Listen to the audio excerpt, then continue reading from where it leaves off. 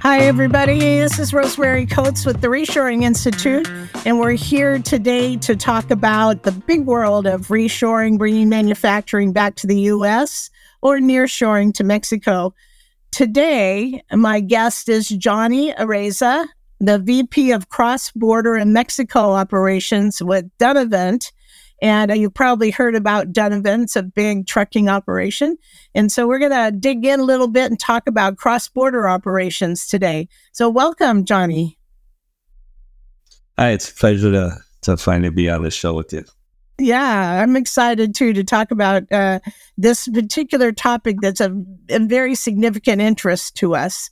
So let's start out by telling us a little bit about Dunavant. I know you're very well known and respected in the industry, but there may be some people out there, some listeners that don't know about Dunavant. Can you give us kind of an overview? And in particular, your operations in Laredo and El Paso. Yes. Well, Dunavant is Dunavant Logistics operated as a freight forwarder. It has trucking operations. We have our own assets.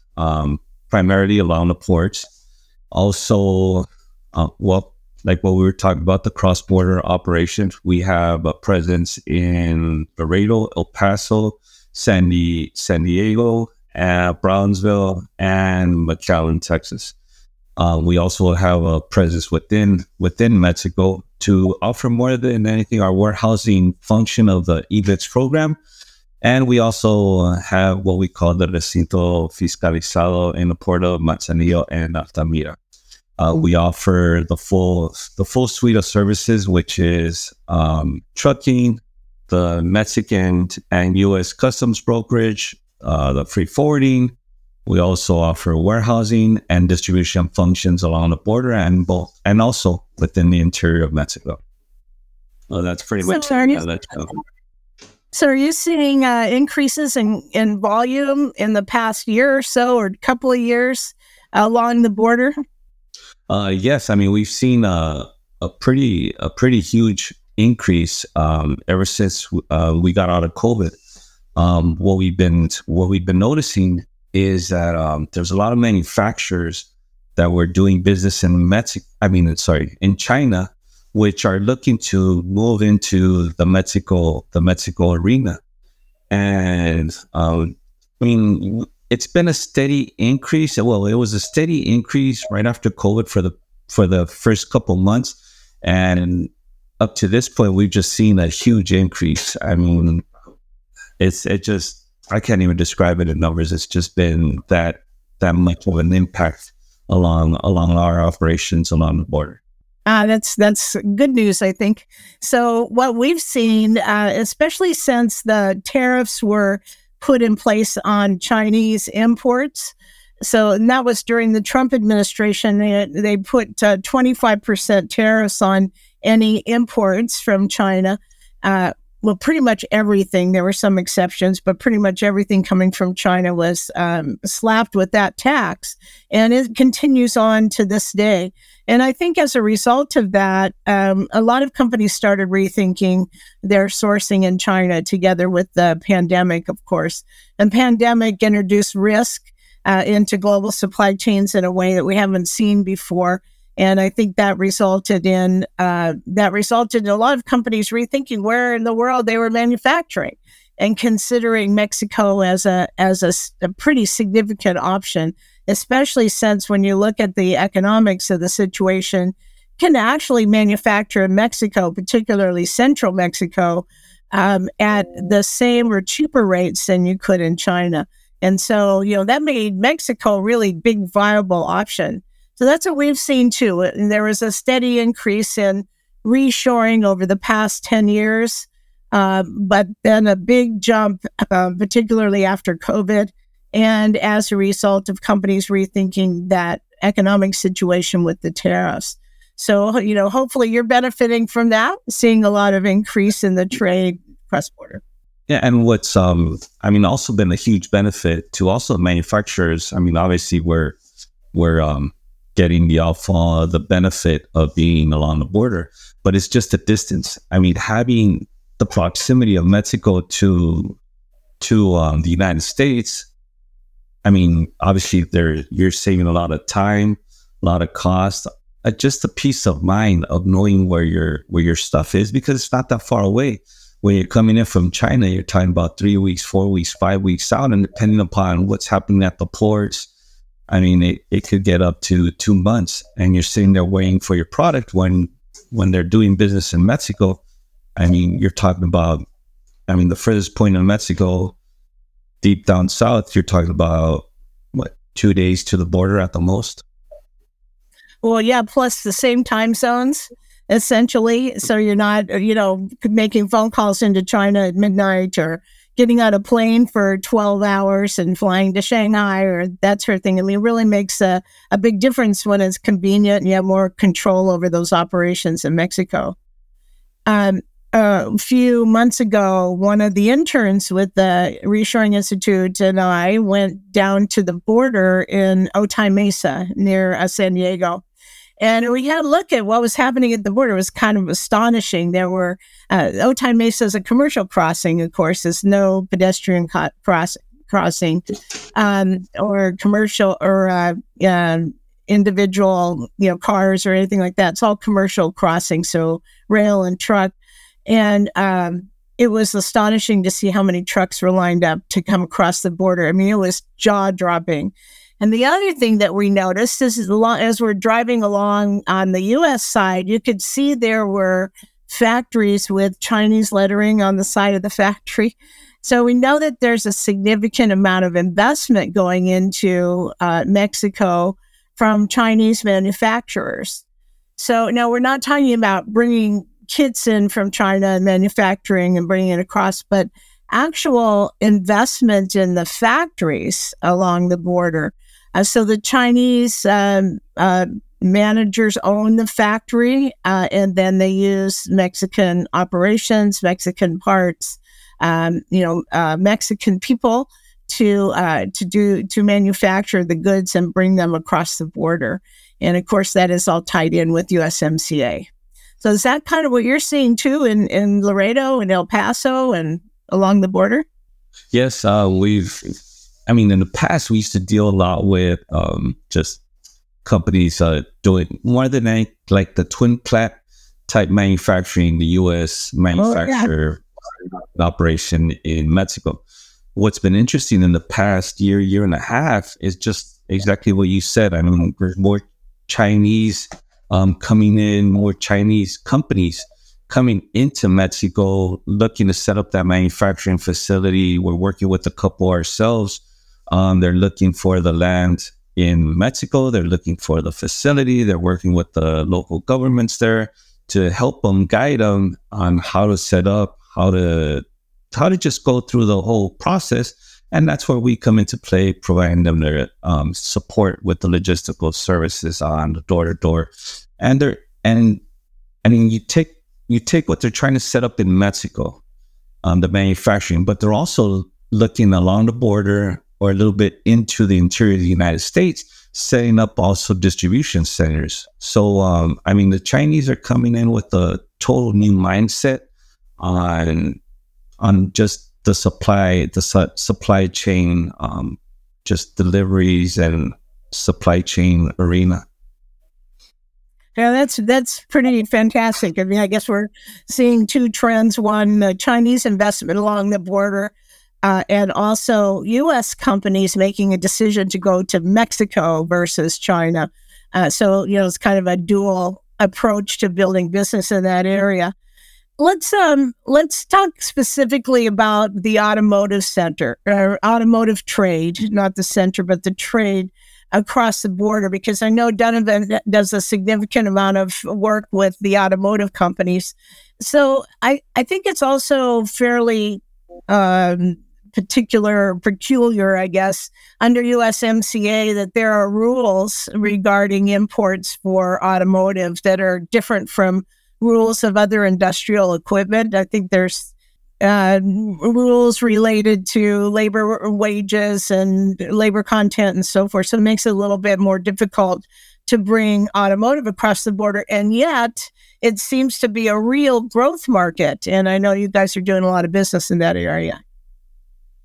Yeah, we've been fortunate enough to be able to set up a really good niche for ourselves, heavily on the hotshots, where we do expedited services, providing the tracking, the visibility to both our customers and to their end customers, where just the different mechanisms that we have for tracking their cargo could be done through email, could be done through phone notifications, could be done just the customer going onto our website and be able to locate our GPS or their GPS tracking mechanism. So, I mean, and it's also the flexibility on the phone notifications, the emails, if they want to receive it every 15, every hour, every 2 hours. We leave it up to the customer and then we just schedule it in. In regards to the differences with the USMCA, I mean, we have seen a huge increase, and I mean, it just comes down to, again, the nearshoring. I don't want to call it a phenomenon, but just a nearshoring situation that's occurring. There just seems to be no stopping it, and what's also occurring is the tier 1s, tier 2s, tier 3s are setting up in Mexico. And that's where we're also able to support them and provide the services of distribution services for them. So they send us their cargo. We receive it here in Laredo, Texas, in El Paso, also in Otay. And we maintain a safety stock for them. This allows for their OEM to schedule pickup with us. We always have their inventory readily available. And what's also helped us or set Dunavant aside from our competition is the connectivity that we have with the OEMs, the EDI connectivity that we have set up, also being approved by the OEMs as an official freight forwarder cross-docking along the border for the different OEMs. I mean, that's what really has helped, is the tier 1s, tier 2s, tier 3s, being able to provide this type of connectivity and service to them, between them with their customer, the OEM customer, and us as representing the tier 1, tier 2, tier 3. That's terrific. So long ago, when I first started my career back in 1979, oh man, it's 45 years ago. I worked for Solar Turbines in San Diego, and my boss, I worked for the traffic manager, and my boss said to me, I want you to start managing the hotshot operations. And way back then, we didn't have any systems available, so everything was done on paper. And we had hotshots coming up and down the coast every day. We'd have, 3 going north and 3 coming south, and they didn't coordinate, and we were paying a fortune in hotshots. Today's environment, though, I guess, when you have an ERP system and when in advance you're going to have a shortage and you have a breakdown of equipment, something like that, you got to hire a hotshot to go.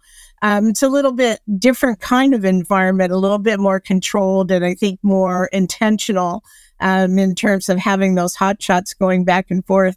So hopefully it isn't, a huge mess for these companies as it was in the past. So what kind of goods do you see going in hotshots? Are they products that are coming out of the storage facility, or are they parts for machinery, or what do you see? No, it's primarily parts for the autos. I mean, that they fall behind on production, kind of like what you were just mentioning. They have machine breakdown. They might have quality issues that they caught inside the manufacturing facility, and they start falling behind on their requirements to the OEMs. So then they just start doing hotshots they don't want to have a line down situation. That becomes very costly. So those are the bigger situations where they just fall behind on manufacturing, or they end up having some type of quality issue that affects their productivity. And that's where we've been able to come in with our response time. When they ask us for a hotshot, we're able to get them covered within 30 minutes max. So wow, 30 minutes. And that might be the actual pickup or getting the unit assigned to the customer, where they might call us at 2:00 and they need it picked up at 9. We notify within 15, 30 minutes that we have it covered. We send them the unit number. If they want team drivers, we provide them with the name of each driver, and then we ask them for what type of service would they like in regards to the EDI. If they want GPS tracking, email, phone notifications, or if they want everything. That's fantastic. Probably within 30 minutes. Well, I can remember the hot shots that I was setting up, it would take hours to try to find a driver, and you never knew where he was and, whether or not he had made the delivery. Back in those days, there was no cell phones. They had to dial in from a payphone somewhere and tell us that they made the delivery. It was good old days, huh? I feel like I'm ancient because of this. No, now things have changed from that. Once they deliver, they send us over the signed POD, and we provide that to our customer within 15 minutes of delivery. Okay. So gives them a peace of mind also. That's terrific. Fantastic. So I understand also that in the automotive industry, there's a lot of parts and sort of production capability where parts move back and forth across the border several times. So they may be building something and then they send it to Mexico to do some painting or processing, and then back to the U.S. for some kind of finishing, and then back to Mexico. So are you seeing a lot of activity in that area where there's multiple cross-border operations going on? Yes, and that's what's driven us for our quick growth in the different border locations, because that's what occurs. We see that happening, for example, in Matamoros. They'll build a part and then they'll bring it across into Brownsville. Then they'll send it down to Laredo. We'll import it through Laredo for our customer, ship it down to Monterey for them. They add it to another unit piece that they're producing. Then we bring it back up to Laredo, and we send it off to the final end customer. But yes, we've seen that quite a bit. And the interesting thing, it's in both the automotive and the energy sector where we're seeing this quite a bit. Interesting. Yeah, it gets really complicated too with respect to customs. I know you said you have brokerage operations also. And I'm also a licensed customs broker. So I know that bringing things in under a temporary import bond or exporting them in that kind of situation for a quick value-added service, something like that, all of that's complicated when it comes to the import process. So you're offering services that are both for the transportation as well as the brokerage and warehousing. That's pretty fantastic for a customer to be able to tap into all of that at once. That's wonderful. And what I see that's driving this is that nearshoring trend that we're living through right now. Where in the past it would happen in China. Now it's happening within Mexico, where the different suppliers are setting up shop, and they're setting up shop in the different cities, parts of the country in Mexico. So this is what's creating this synergy that we're seeing right now. So you mentioned the energy sector also. So automotive, energy, what else do you see growing? What other growth industries? Really all of them. Industrial is going through a huge growth. Aerospace, down there in the Querétaro area, and then you have all the automotive setting up in Juarez, also the technology sector. Again, it's really all across the board because of this nearshoring situation going on, that they're trying to pull more manufacturing from China and bringing it back closer to the United States, closer to the consumer. Yeah. Wow, that's fantastic. Very good news, I think, for all of us. Certainly helping Mexico to industrialize very fast, as well as providing jobs and good paying jobs for Mexican citizens so that we can build their economy. is good for everybody in North America. Of course, we love to see manufacturing come back to the U.S. That's our ultimate goal. But realistically, we also know that low-cost manufacturing operations are attractive and are necessary to move production out of places like China and the Far East in general and bring it closer to home. And that's good for everyone, good for the Mexican economy, as well as it reduces our overall carbon footprint, which has become, a big deal. And the closer we get, the less carbon we put into the atmosphere. And you can see, based on the summer and the heat and so forth, that's become a front and center concern for a lot of companies. In fact, I just got back from Switzerland. I was over there for a week, and it was so hot. It was 85 to 90 degrees in every city in Switzerland. I mean, you'd think it'd be nice and cool and breezy in the mountains and all that, but it was really hot. They have a heat dome sitting on top of Europe right now. And it was miserable. People were talking about climate change and the need to reduce our carbon footprint. So this kind of cross-border operation really helps because it reduces that overall footprint. Let's wrap it up by telling us what kind of trends and innovations are you seeing or you implementing at Dunavant that are different from your competitors or, are really important for potential customers to know about? Well, one of the biggest things is technology. I mean, it's as we're going through this nearshoring and where the times are getting shorter and shorter. I mean, customers want their information now, and their customers want their information now.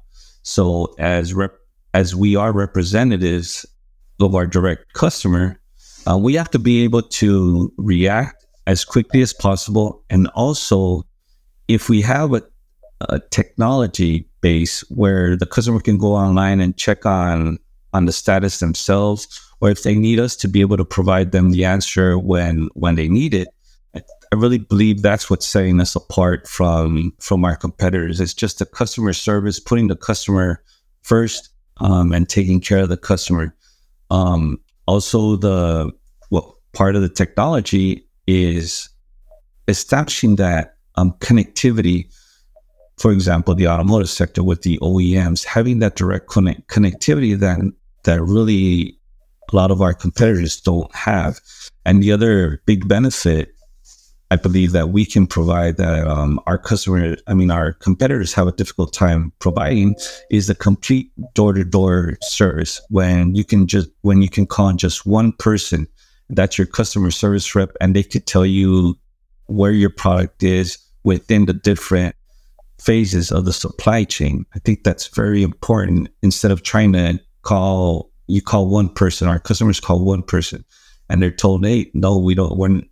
I don't manage that. You need to call this other person." And then they just start. You get that feeling as a customer that you're being bounced around, and we all go through that. I mean, when we call our cell phone company, I mean, you just get that feeling where you're just being bounced around from one place to another. And that's what we eliminate here. We have one point of contact, and from there, we give them the answers that they need because their customer service rep knows how to get those answers. Terrific. Well, Johnny, thank you so much for being my guest today. I really appreciate it. I'm glad we had a chance to learn about Dunavant and your cross-border operations. And let's keep going. Let's keep rebuilding manufacturing in North America. So thanks again. I appreciate it. Have a great day. It was a pleasure. Thank you very much.